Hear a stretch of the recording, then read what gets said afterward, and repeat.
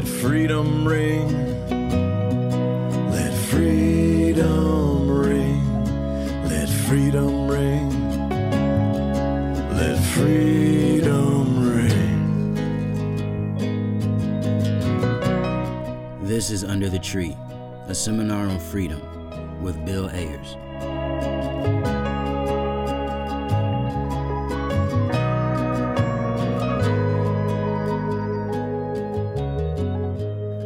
Welcome to episode number 11 of our podcast, Under the Tree, where we gather together for a seminar on freedom.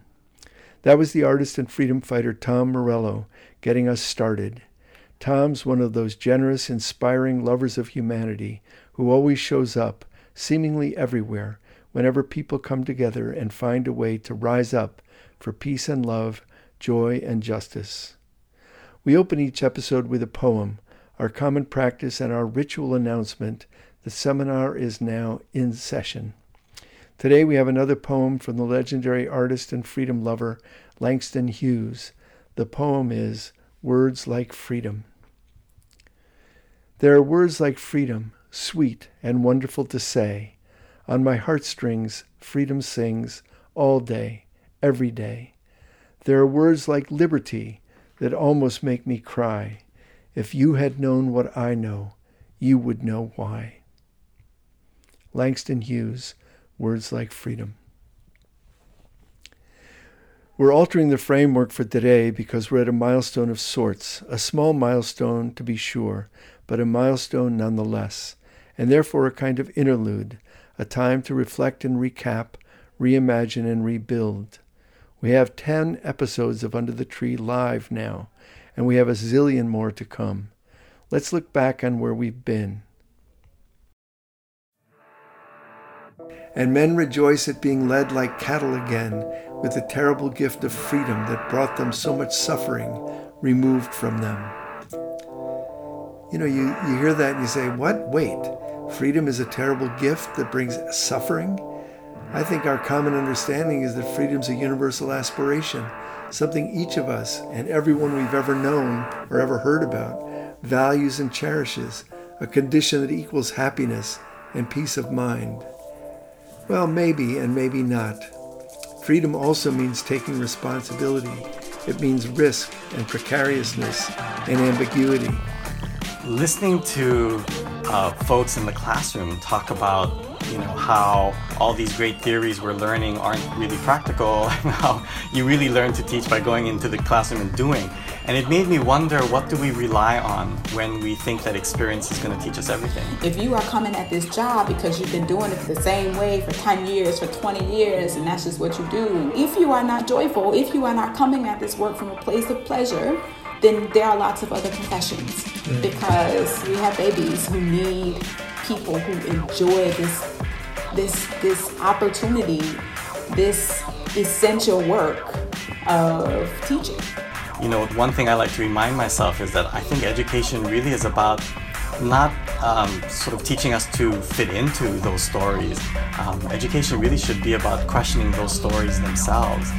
So it's not about how do we succeed in the world as it is. Education to me is about how do we imagine that the world could be different, and if you feel so moved, to then build your capacity to build that world, to move towards that world. Right? I think young people should reject the logic of the prison, and they should reject their dehumanization. But the problem is we set them up and give rules and compliance, so when they reject their dehumanization, we now ostracize them in the extreme forms of suspensions and expulsion. We don't invest in access to food, so we know that there are nutritional issues, and we don't invest in getting rid of asbestos or lead paint from poor communities and housing projects. And so we don't, we're unwilling to meaningfully take on the gun industry and stop the mass production and distribution of guns into poor neighborhoods. Full freedom is a racially inflected category. It is something white people, and not all white people, but only white people, can enjoy. And that is one of the legacies of slavery that we are still struggling with in this country. What is art and what's not art is something that is being contested every single day in museums and other sort of civic institutions. But then there's another sort of strand of people like Joseph Beuys and other people who sort of say that everyone is an artist, that we all have this capacity to create.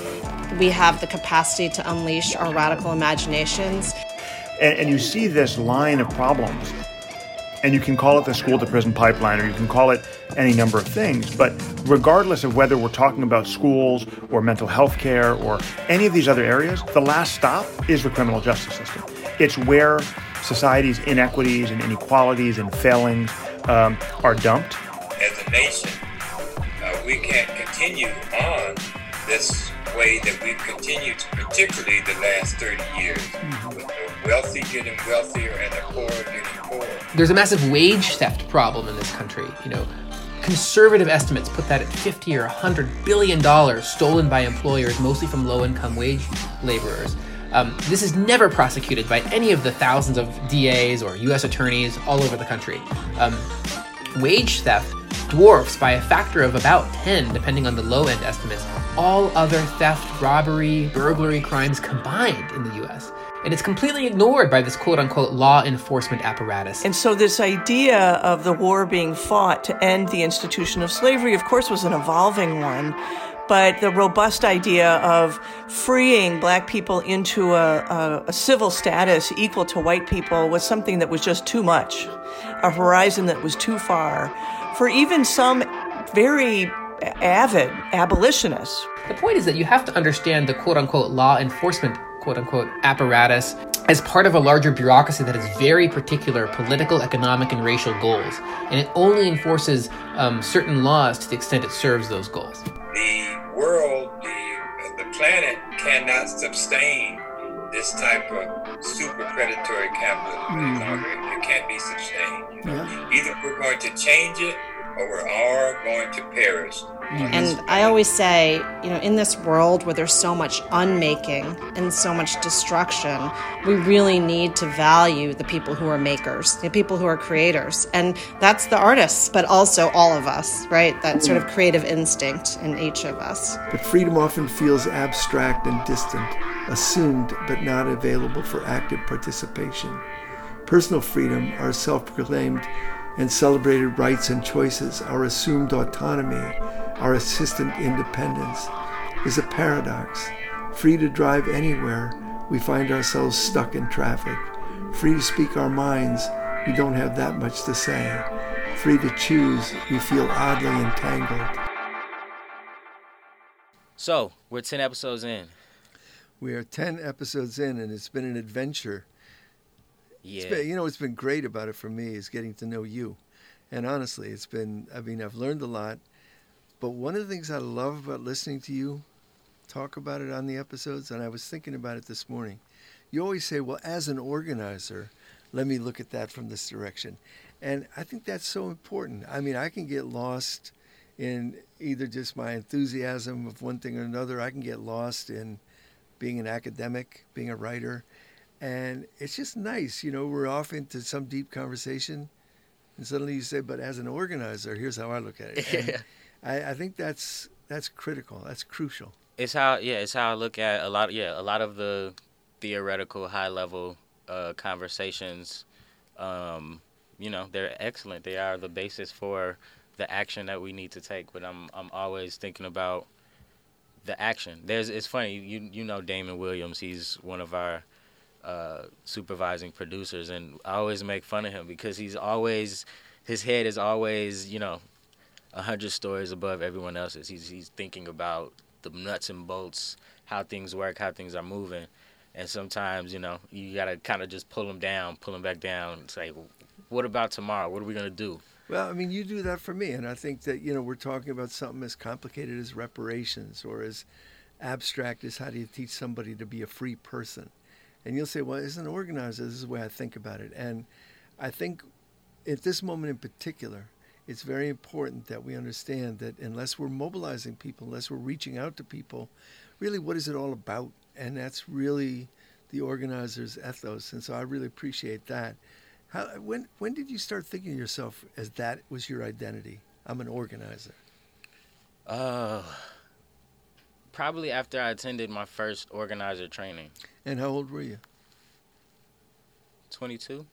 Really, because you come from this political background, this political family. Right. But really, you were a young adult when you came to that. Right. But, I've always looked at myself as a leader and someone who is interested in what people care about.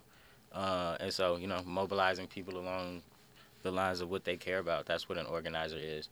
I remember when I was super young, I told my parents I wanted to be an activist when I grew up. And they were like, well, what does that mean? Just trying to test the... Right.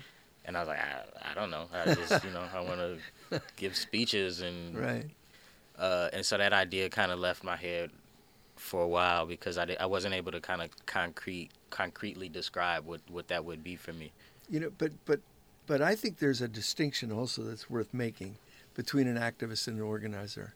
I think all organizers have to be activists, but all activists aren't organizers. And what I mean by that is that as an organizer, you're always thinking, all right, how do I mobilize that? Not just how do I get out in the world and perform, not only how do I stake my beliefs, but you're saying to yourself, how do I convince other people? How do I listen to them to understand where they're coming from? How do I speak to them with the possibility of changing or mobilizing? I think that's a real important distinction. So I think of you as an organizer, and as I say, all organizers are activists, but it doesn't always work the other way. Mm-hmm. I think that's important. So over the past 10 episodes, you've done 10 interviews with colleagues of yours, scholars, activists, family members, longtime revolutionaries. Which of those interviews did you learn the most from, you think, in this past season? I learned from all of them, and I learned different things. I mean, I got to say, the one that really kind of surprised me was an interview with Bernardine Dohrn, who's been my partner in crime and in activism and in organizing and in life for 50 years. And so we've talked for 50 years. We know each other. We've lived together for 50 years. But still, there were surprising things. It was kind of fun to listen to her and to think of, in a long life, it's still not on automatic pilot. And so we had fun goofing around with each other and so on. I learned from my son Chesa, who's the district attorney in San Francisco now. I learned from him all the time. I have since he was 14 months old when we adopted him. But, he's such a clear thinker about this. You can't throw Chesa off. He really is a clear thinker about what the criminal justice system is, why it's a mess, and why it really should be done away with. He's very clear on that. So I learned from him. Those are my family members, but then two of my closest colleagues in education, David Stovall, Crystal Laura, I learned from them always because we've been partners in the education struggles for 15, 20 years. And then, of course, there's Prexy Nesbitt, my oldest of the folks I interviewed, an internationalist, Africa support since he was 20 years old, fighting for African liberation and African American liberation. So all of them had something. And then let me slip it another minute and say the other thing that happened is that I learned a lot about how to do this and myself. And I still feel like I'm just at the baby stage of it. I mean, I've been interviewed 1,000 times, but when you're interviewing people, and I've even interviewed people for my work, but when you're conscious of the fact that you're being recorded and that you're the one who has to keep the thing going, I find myself falling into some really stupid traps. Like what? Well, like Q&A. Mm-hmm. There's something on automatic pilot there. You're not listening. Yeah. If you're going on to the next question, you're not listening. And I found myself doing that, and it would irritate me. But hopefully that irritation, that dissonance, leads to growth, not just to despair. Yeah, there's a saying, presence over preparation. That's beautiful. I don't know if I necessarily wholeheartedly agree with it, but there are definitely moments in life where preparation does not offer the same outcomes as presence. And I will say it's a thin line that you walk when you're interviewing folks, because I remember when I started my podcast, The Re-Up, I had it in my mind that I'm never going to write down questions to ask these people because I want our conversation to be as conversational as possible. And, you know, sometimes that didn't quite work out. Sometimes it was too hard to go in cold and try to, you know, try to build that rapport and that dialogue. And other times, you know, it was great to go in to an interview with a person that you respect and are curious about, and, you know, not to hold back. It's to interrupt when you want to, and Sure. to be interrupted, to offer your own thoughts and opinions. And I think you've done a really good job at giving your perspectives on people's opinions. It's always present. It doesn't seem like you're waiting to ask the next question. That's good, because I'm struggling, and I hope I'm doing better and better. I want to do better, but I think that what you're saying, presence over preparation, you know, it's one of those things. It's a dialectic. You don't want to be unprepared. Right. You want to read the damn book that the person wrote, or you want to understand the speeches they give, or you want to know what their campaign is about. Mm-hmm. But at the same time, if you get stuck there, then you're just on as I say, on automatic pilot. You know, I don't know if you ever knew the young man named Lee Allen Jones. He did this is long a time ago. You were just a kid. He was given a tape recorder in public housing, and he did a show called Ghetto Life 101. He was like 18 years old when he won a Peabody or something like that. And Lee Allen came to my classes, my research classes at the University of Illinois all the time. And people would say to him, "How do you get those great interviews? How do you do that?" He said, "Well, I always wanted to be an interviewer. I used to pretend, you know, this is Dan Rather." But he said at the same time, all I do is listen, and then I say, "Why? Why? Say more."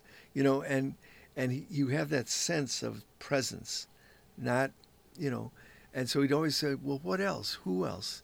And my students were blown away by him. My students were PhD students, you know, learning how to do interviewing. And he'd say, "Never ever rely on Q&A. It's never the way to go. You just listen and get into it." And he said it's a relationship.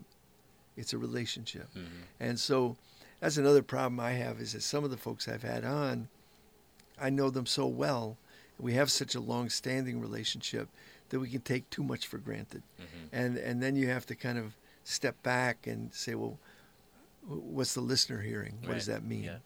You have to evoke that thing that teachers used to say, there are no dumb questions. To assume that, you know, we always have to assume that our listeners are as smart as they are, because they are all as smart as a whip, but the context is also always important. You know, that very concept, that very idea, the way I say it to my graduate students who are writing research papers and research projects, I always say, as a writer, my assumption is my reader is a little bit smarter than I am, because I never want to talk down to them. But at the same time, they don't know anything about this world that I'm talking about, so I can't have shortcuts. I can't say, well, as John Dewey would say, well, who the hell is John Dewey? Right. I mean, what are you talking about? So you have to kind of assume an intelligence that you know is there, but you also have to not make shortcuts and get lost in your own internal kind of way of thinking. Right. There was one thing that Crystal Laura said in your interview with her, episode 2.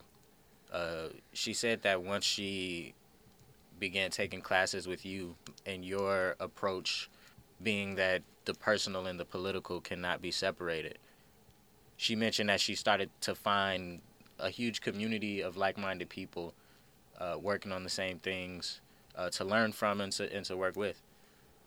Can you say a little bit more about that? Sure, because when people go to get a PhD, in any discipline, I'm sure, but certainly in the world of education and in the world of practical work in the world, there's this sense, now I'm a PhD student, I have to be lofty. I have to be smart in ways that I don't think I'm smart. I have to perform being an intellectual. And there's this sense, and then you get caught up in a culturalization process where you're being, kind of inducted into the world of intellectual scholarship, and it sounds lofty, it sounds distant. And one of the things that was always characterized my teaching was, number one, the people with the problems are the people with the solutions. That you don't need to have this crew come in from the outside. You need to unlock the wisdom in the room. But secondly, that you can do decent, hard, important scholarly work, drawing on your own experience, deepening your own experience, but drawing on it. And you don't have to perform doctoral dissertation work in some kind of abstract, distanced way. You can get up close. And what Crystal did, I mean, when she first wrote a paper for me in the first seminar she took with me, and she got criticized for being too formalistic. You say things like, Chicago schools are in need of reform, and then you have 6 citations. You don't need citations. You know it. You can say it. You can use your own voice. When you begin to use your own voice and you begin to talk from a first-person perspective, initially in graduate school, that can blow people's minds. But what Crystal eventually did is she invented a whole methodology for her study. She called it sister scholar. She was studying her brother. She was doing an autoethnography of her family. Well, what a great thing to kind of delve into all the various methods that are out there to do qualitative or interpretive research, put them together, some personal essay, some oral history, some intimate conversations, some critical ethnography. You put them together and you call it sister scholar. Wow, what a great kind of thing for her to do. So Crystal was a force of nature, and she wrote a brilliant, brilliant book, which we talked about, called Being Bad, My Baby Brother. Speaking of books, one of the things that I've learned and been reminded of through this process working with you is that I need to read more. You know, I have 2 kids, 2 small kids who take up a lot of my time and energy. I have a job. I do, often we make all these excuses as to why in 2020 a lot of people aren't reading, but there is a wealth of knowledge contained in the books mentioned, in the book of book segments and just, conversations that you referenced. I will say thank you for reminding me. I appreciate that. To do my homework and for giving me a reading list. I appreciate that. Because I'm definitely going to attack it. That's funny because as a professor for many years, and I was teaching teachers always, and one of the things I would ask people who were becoming teachers, I would always do this early in the term. I would say, what's the last novel you read? What's the last popular book on science you read? What's the last biography you read? What's the last book of history that you read? And so on. And I would ask like 12 questions like that. And the answer was always, I don't have time. I don't have time to read novels. What's the last book of poetry you read? Yesterday, the American poet Louise Glick won the Nobel Prize for Poetry. So I'm going to tell all my students, okay, go read a book of Louise Glick's poetry. I mean, I don't know her work. Why don't I learn about it? So the world is big and expansive. Let's learn about it. But what I'm saying about this, me asking teachers what they're reading, they always said I don't have time. But I would say, do you want your kids, your students, to read a wide range of literature for a variety of purposes? Oh yeah, I want that for them. If you don't have it for you, how can you want it for them? You began by saying you got 2 little kids. You want them to read widely. You want them to go to books to get answers. You want them to go to books to pose questions. Well, how can you not be reading? And in a way, how can you not be writing? I mean, one of the great things is not just helping your kids with the homework, but having your kids watch you be a reader, be a writer, be a thinker, be an activist. That's where they pick it up. It's interesting. As you were giving that answer, I started thinking about something that you've said, a recurring theme that you've evoked, and that's that under the tree we have the ability to recognize the moment that we're in and name it, and then unleash our radical imaginations to create new possibilities. And when you're talking about kids and teaching kids and children learning, one thing I've recently noticed my youngest, my son doing, is that he likes to name things. He likes to reiterate when he finds out the name of a new item or object or person. He's very repetitive. He's naming it. He's telling himself and he's telling the people around him, this is what I see. It's an amazing thing to watch kids do that, isn't it? Yeah. Love that. And I just think it's important for us to kind of take cues from that as adults, you know? Like, we are often told what we are looking at or what we are experiencing.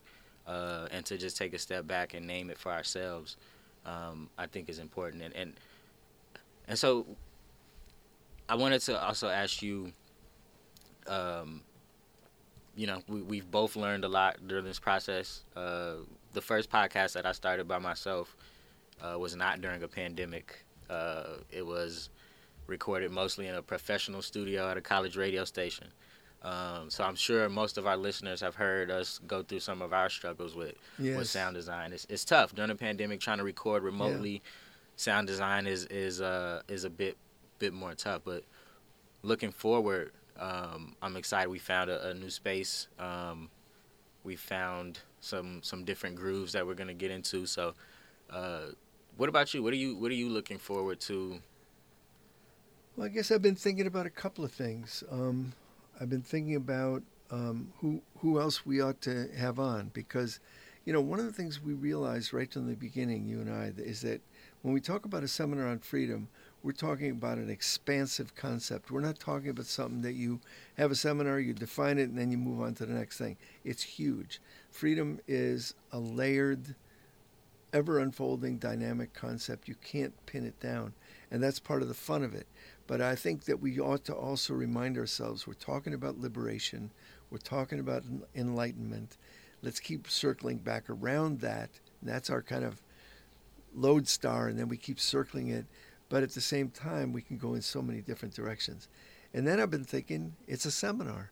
So let's also recognize that when we've never done a session on math. We've never done anything on arithmetic. And I keep coming back to you, not only as an organizer. Might we lose listeners if we do a math No, I episode? think if we put math or science in the context of a seminar on freedom, I think we could learn a lot. And so there's a lot on my mind around this. Mm-hmm. You know, there's a big movement in kind of the reactionary parts of education to only focus on math and science, but they do it in the narrowest way. I know some mathematicians and scientists who do it in a mind-blowing way. So let's go there. Let's think about that. The other thing is that because you're an organizer and because you're the father of 2 young kids, you're an explorer of the world too. So you're watching your kid, for example, name things. And what I love about kids is the inventiveness of it and the courage of it.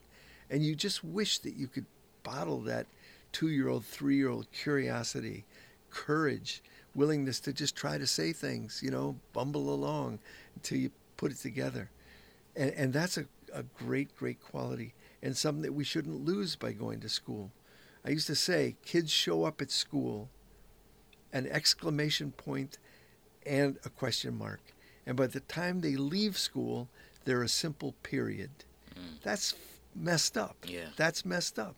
We want them to still be an exclamation point and a question mark. How do you do that? Well, we got to return to that and keep thinking about that. But I'm thinking of a zillion things going forward, people I want to have on. You said to me recently, let's have more artists. I agree with that. And not just artists who are scholars of art, but people who are performing and doing the arts. So yeah, let's go in that direction. Let's get a lot more people who are not only fighting in education, but fighting in healthcare for freedom, fighting for freedom in the world of housing and the unhoused. I think those are things we got to just plan to get to. Yeah.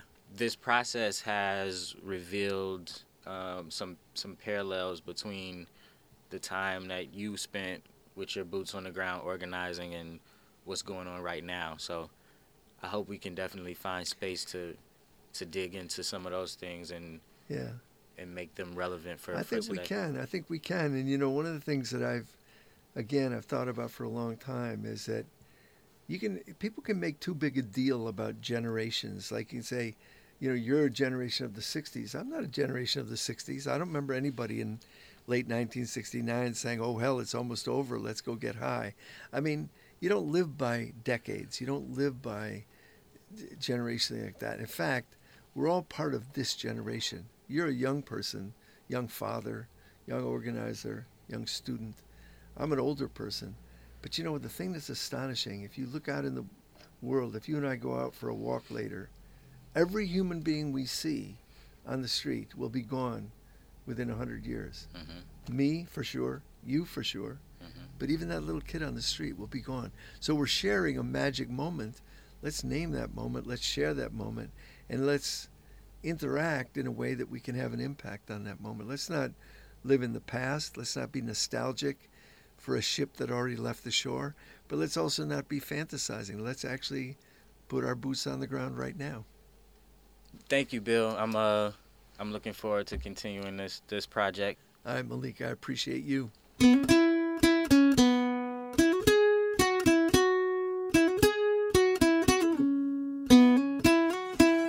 So this is Malik Alim. I'm joined by Bill Ayers, and we have David Stovall back.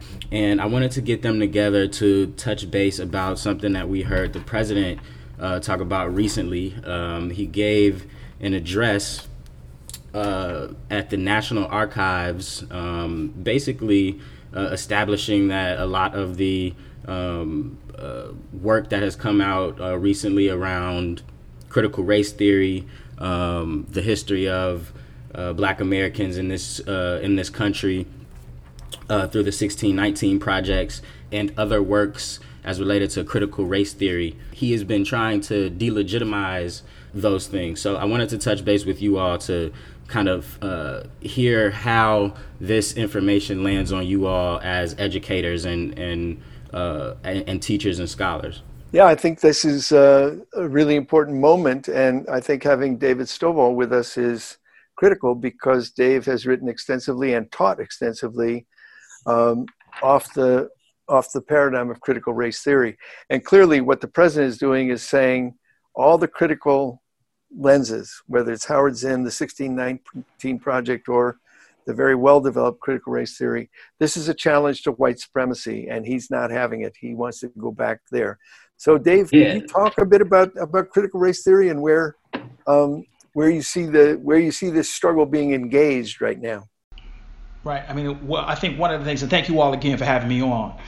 So, one of the things with critical race theory is this idea around racism being endemic to life in the United States. And what we mean by being endemic, being foundational, right? So if we look at the Constitution, if we look at the 3/5 clause, if we look at the Electoral College, these are all processes to empower white landowners and their power over Black bodies, indigenous bodies, Asian bodies, Latinx bodies.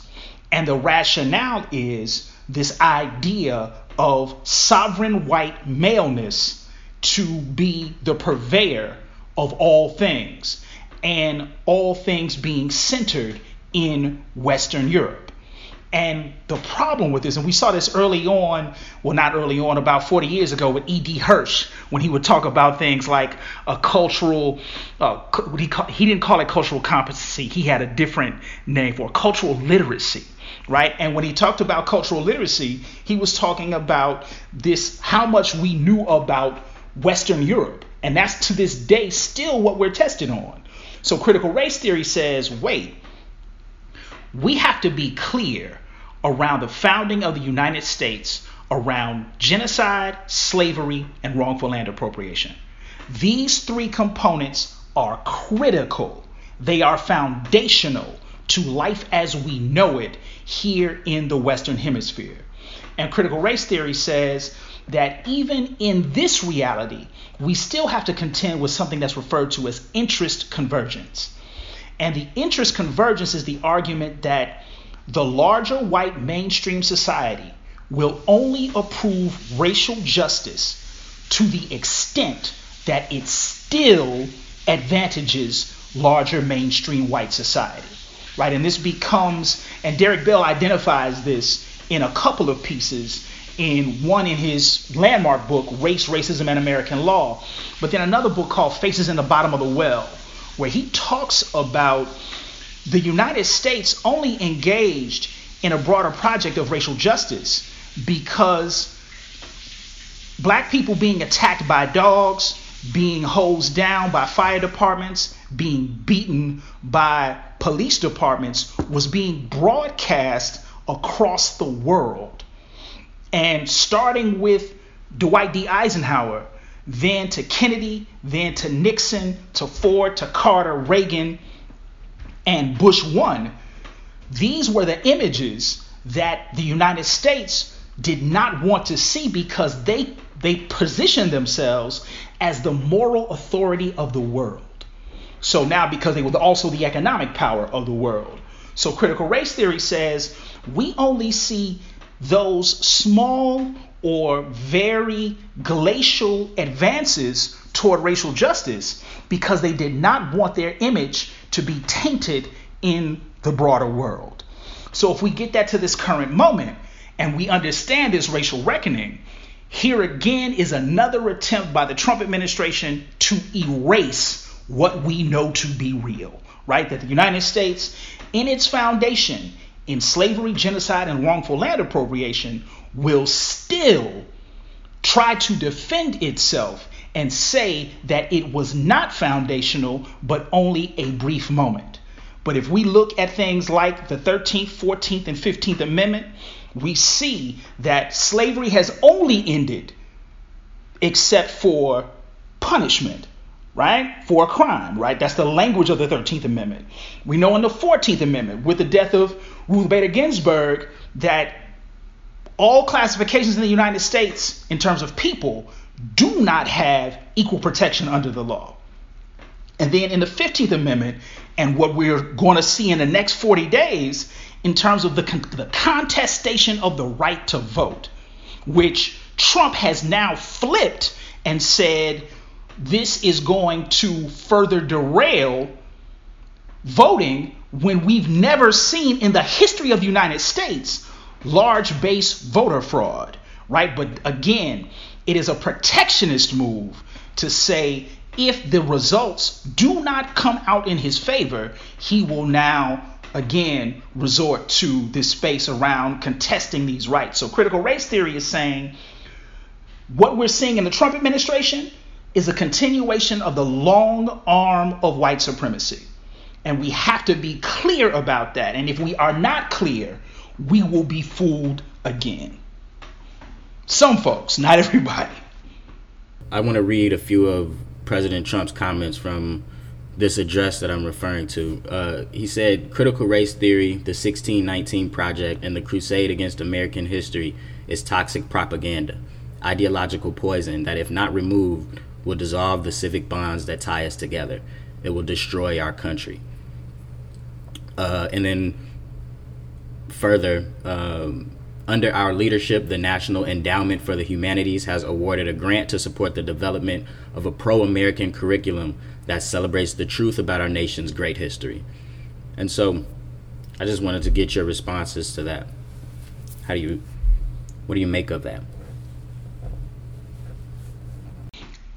Again, this idea of whitewashing what we know to be real, right? What does it mean to say America's great history? According to whom? And critical race theory says, exactly, according to white people in power. So if you're going to tell, and the, African proverb comes so clear, right?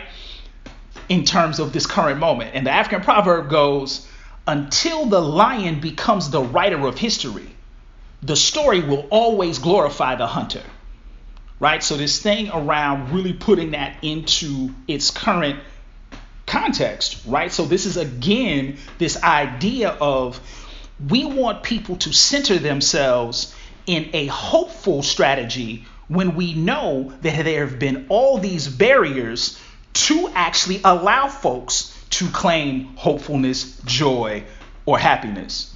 And now this idea that we can pivot and say that we only want something that glorifies what we're trying to do now disallows for any form of critique, right? And then in this case, not only disallowing critique, but now claiming it as a bold-faced lie, right? And I think when we see quotes like this, or when we see the idiot speak in the way that he does, now we have to put into context what this means over time and what he is actually fearful of if people get a more nuanced and layered understanding of history. And an honest understanding. I mean, I think that what's interesting when Trump says we have to teach the truth to kids, I want to say amen. And the truth includes not only enslavement, then the afterlife of slavery, Jim Crow, mass incarceration, and so on. And you mentioned the great Derek Bell, who really founded critical race theory in the law. And what Derek Bell pointed out is that every law is tinged with race. There's nothing, it can be race neutral in its language, but race is right there. I mean, so you take the poll tax. They didn't say black people can't vote. They said you have to pay a certain amount of money to vote. Here in Florida, we're seeing the poll tax reinvented for the modern era. But they don't say it's about race. They simply say pay your fines and fees and then you can vote. Say another word about Derek Bell and the great contribution, and then move it over to education and how critical race theory came to education. Yeah, so when we think about Derek Bell, and when Derek Bell wrote, which is considered to be the first major text in critical race theory, some people refer to it as the Critical Race Theory Bible. It's a book called Race, Racism, and American Law. And what he looked at was how race is imbued in things like housing and employment. And what Derek Bell was responding to, and again, this is kind of a point where when the president's memo came from the Office of Budget talking about removing critical race theory in the 1619 Project, there was an earlier document that actually accused critical race theory of being Marxist, right? And critical race theory comes out of a critique of Marxism, right? So there was a form of scholarship in law schools called critical legal studies that said that the law and the criminal legal system is a class-based system. Derek Bell said it is not only a class-based system, but it is also a race-based system. It is a gender-based system. It is an ability-based system. It is a language-based system. So now when we put race and all those things that it's connected to in the mix, now we need to pay attention to this differently. And he also enters the concept of interest convergence. So when his law students begin to read Race, Racism, and American Law, they actually have a conference at the University of Wisconsin-Madison in 1989 where we first hear the term critical race theory. And that it was their discussion and interpretation of all the people who were joining in Derek Bell's critique of critical legal studies. 1995, Gloria Ladson-Billings and Bill Tate write a article for Teachers College Record called Towards a Critical Race Theory of Education. And what they talk about in this is if we know that the law is also a race-based system, then if the law governs schools, then we should also understand the ways in which race is central to our understanding of curriculum, pedagogy, and then content. So if we have a race-based criminal legal system, then an education system that is also bound to these laws is also deeply imbued in indoctrinating young folks to these ideas that Trump is now mentioning in this conference, and hence the problem. So now critical race theory says that this critique is critical because we have instances before anybody's heard anything about critical race theory around the stories, realities, and lives and layers of people who have contributed to this land being completely erased.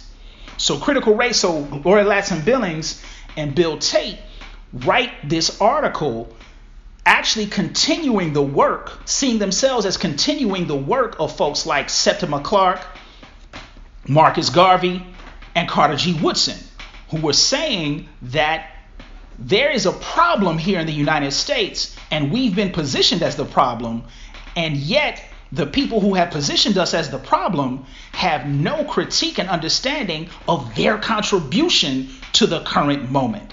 So now when we think about critical race theory and how it transitions into education, it's the same thing in terms of what does it mean to contest the lies that have been given to young folks in cities, in rural areas, that many of them reject. And if we think about social studies, and myself as a social studies educator, I always say, well, look, the goal of social studies under white supremacy is to bore you to death.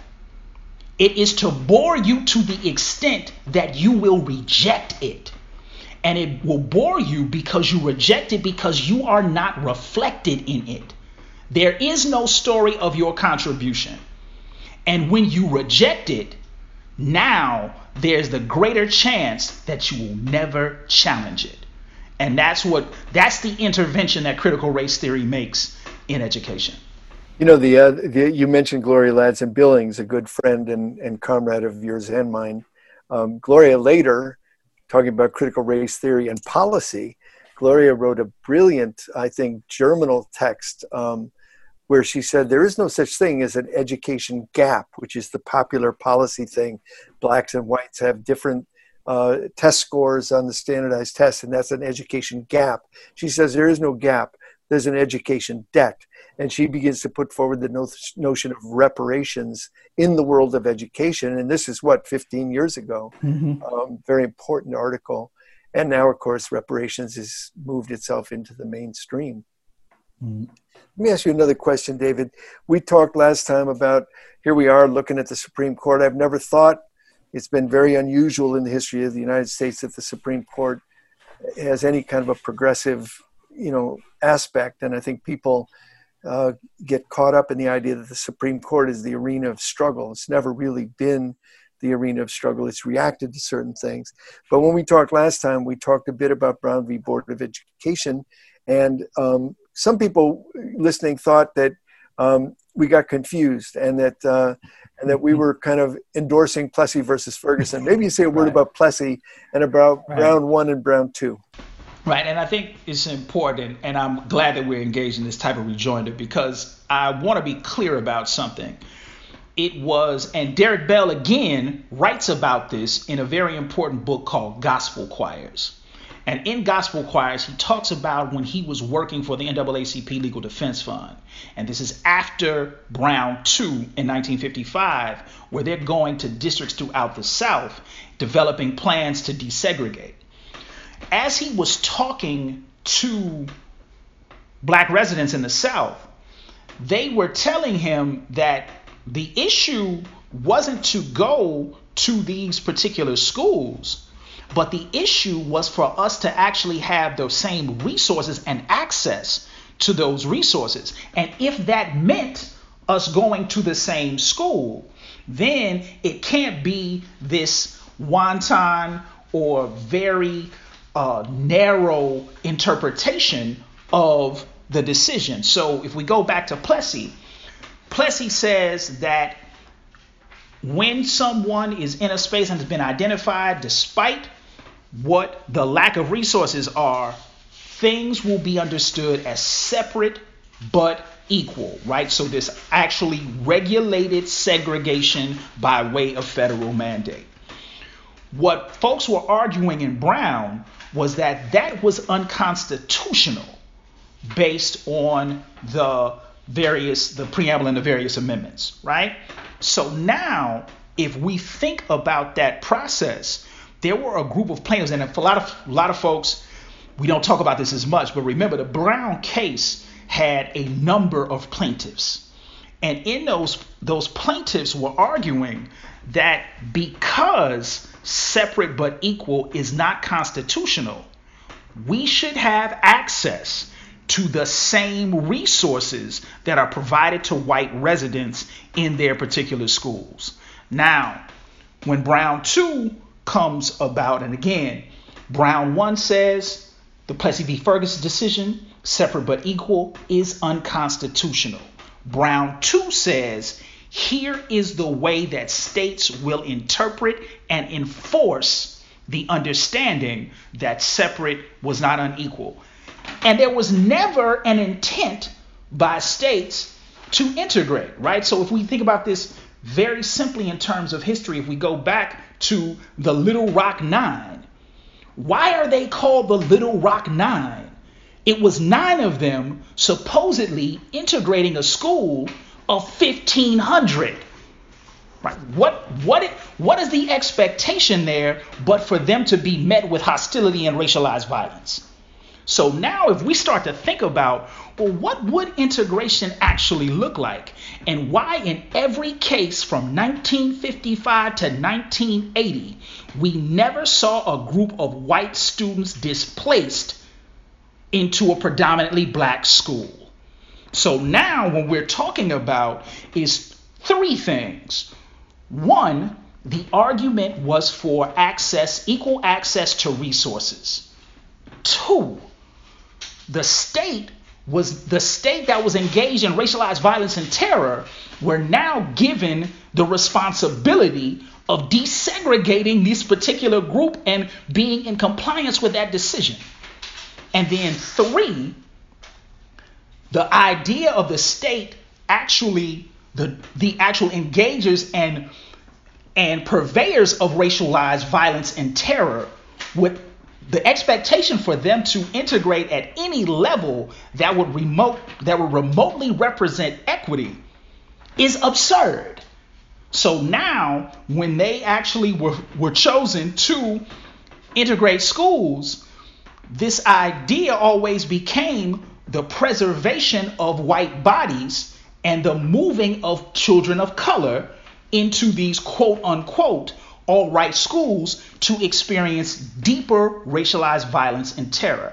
Now, without going into all of it, we know about the Prince Williams County case where they shut down schools for 2 years because they didn't want black folks in schools. We know about California, where cities created their own school districts so that black children could not attend those schools, right? Black and Latinx children could not attend those schools.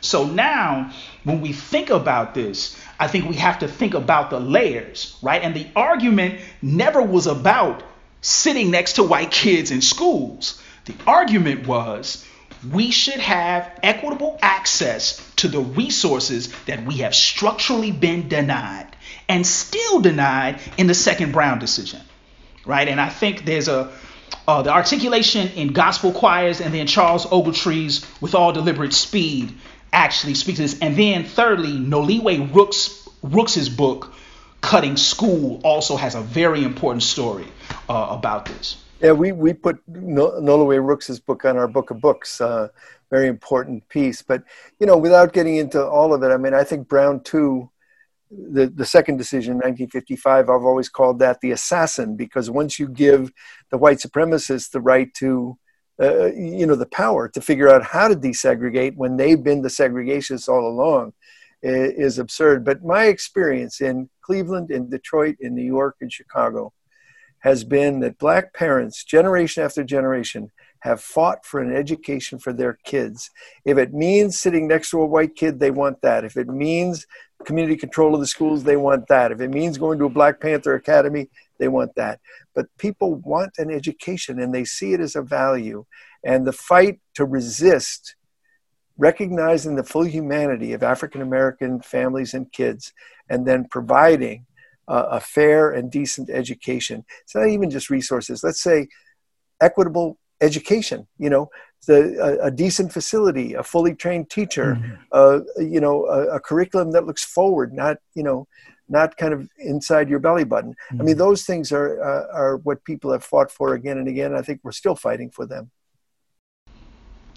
Yeah, and to actually continue that point, I think this is always the case, because what I really appreciate about Noliwe Rooks's book, she talks about a group of young folks in South Carolina who actually organized themselves as 16 and 17-year-olds, and they were talking about accountability in the tax system to see that their funds actually got to them. Right? So this idea of actually making sure that the dollars that were actually stripped from their district were actually kept in their district, right? And I think this point, and a lot of people think about that as the minutia of the case, but that's really the key point, right? This idea that there was taxation without representation, right? That tax funds were being siphoned from districts when folks were seeing literally that what they were trying to do were being taken away.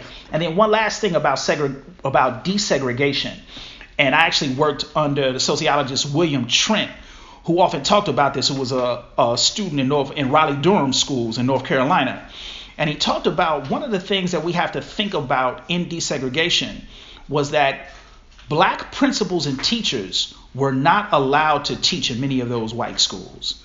In fact, some of those teachers and administrators had to work as custodial staff in some of those schools. So when we think about this, it's important to put this in context and then look at the layers within that context.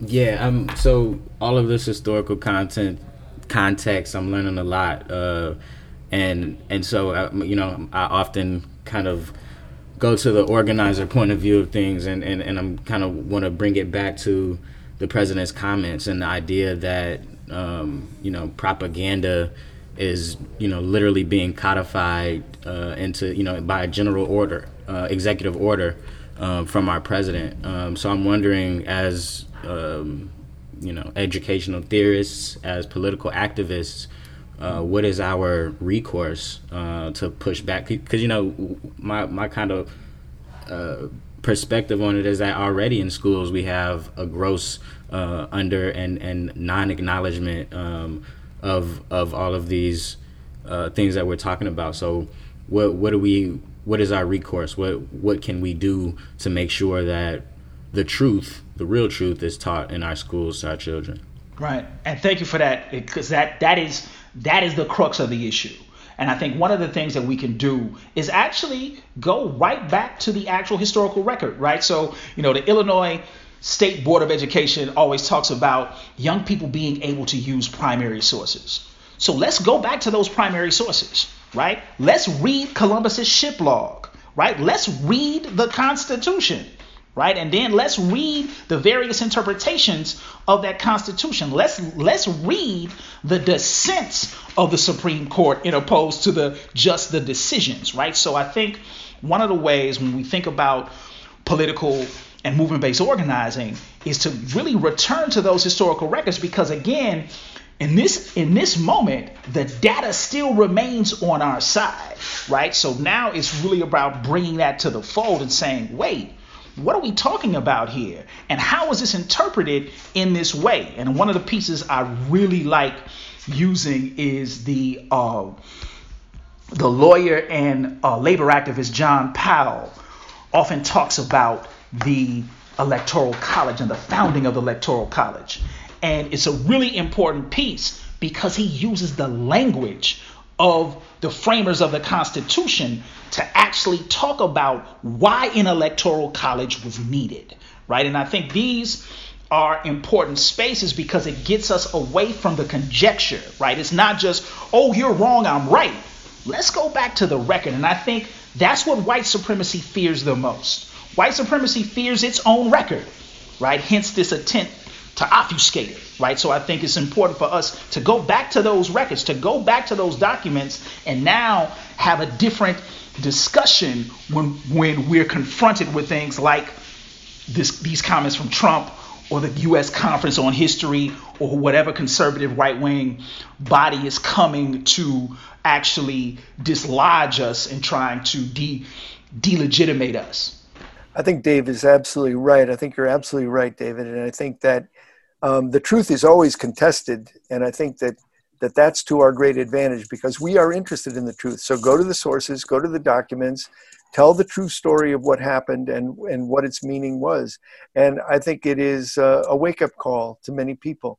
One of the things we should note, though, is that the White House Conference on American History, Donald Trump and his the movement that he is the representative of, and the right-wing white supremacist movement that is mobilized in this country, in many ways they exaggerate the influence of critical race theory. They exaggerate the influence of the Howard Zinn Project or the 1619 Project in order to say, oh, we're losing our country and the barbarians are at the gate.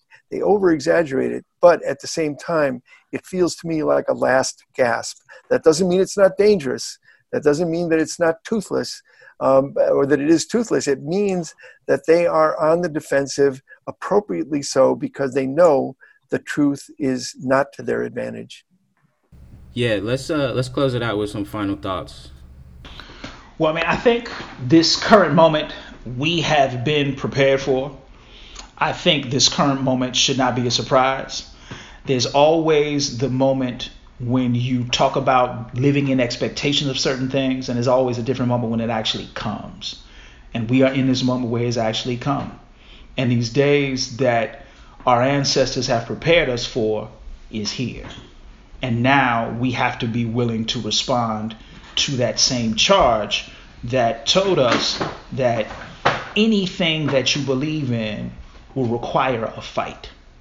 And we are deeply in that fight. And it's a fight that we cannot run from, but a fight that we have to welcome. And in the welcoming of that struggle, we have to be clear and get that clarity with each other. So when they come, we're not just on the same page, but we're willing to defend each other when the attack comes. I just want to thank David Stovall for joining us under the tree and dropping that knowledge on us. It's been, as always, a real treat to have my friend and comrade Dave Stovall join Malik Alim and myself. Appreciate you both. Talk soon.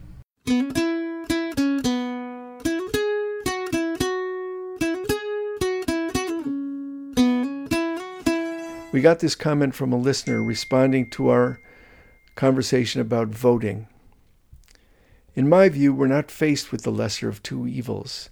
We're faced with the consolidation of power by fascist elements who've already begun dismantling democracy and unleashing a fascist popular base. History shows us that they will be able to destroy democracy irretrievably if they have 4 more years in power and if we don't resist. Americans tend to disbelieve that this can happen here, but we've accommodated to each incremental step since the Patriot Act. I don't need to catalog this to you. I'll just flag a few symptoms. Whipping up racist violence and supporting armed white supremacist militias. Loosing unidentified federal police and apparatus to detain peaceful protesters against the will of local authorities. Detaining tens of thousands of immigrants in camps despite COVID threats, undoing the environmental and social gains of the last 30 years, lying about the climate threat, and undoing whatever was done to restrain the fossil fuel industry while turning the U.S. into a rogue state in the international community. That said, this is the hour to step up and prevent the full onset of fascism. And fascism is a whole different political system from democratic capitalism. It's not just a more evil version of the same thing. To prevent fascist consolidation, we must be working to build a united coalition, a front. And we must recognize that at this particular historical moment, this means doing everything in our power to ensure that Trump is not elected, and that means Biden is elected. We move on from there. Considering the decathlon we've just run, send us your observations on the podcast thus far, your suggestions, comments, advice, counsel, tips, critiques, assessments, attacks, unnecessary ad hominems if you must, and over-extravagant compliments that you can think up. Especially that last piece. Any accolades or praise you can offer would be most welcome because we're much, much more fragile than you might think. Thanks to friends and comrades from the brilliant podcast Ergo, Damon Williams and Daniel Kissinger, producers, teachers, and mentors, and to Malik Alim, valued and irreplaceable comrade in arms. Our music is by Tom, the Night Watchman Morella. Artwork is designed by Ryan Alexander Tanner. Check out his website, ohyesverynice.com. Thanks for being here. With joy in my heart and freedom on my mind. Until next time.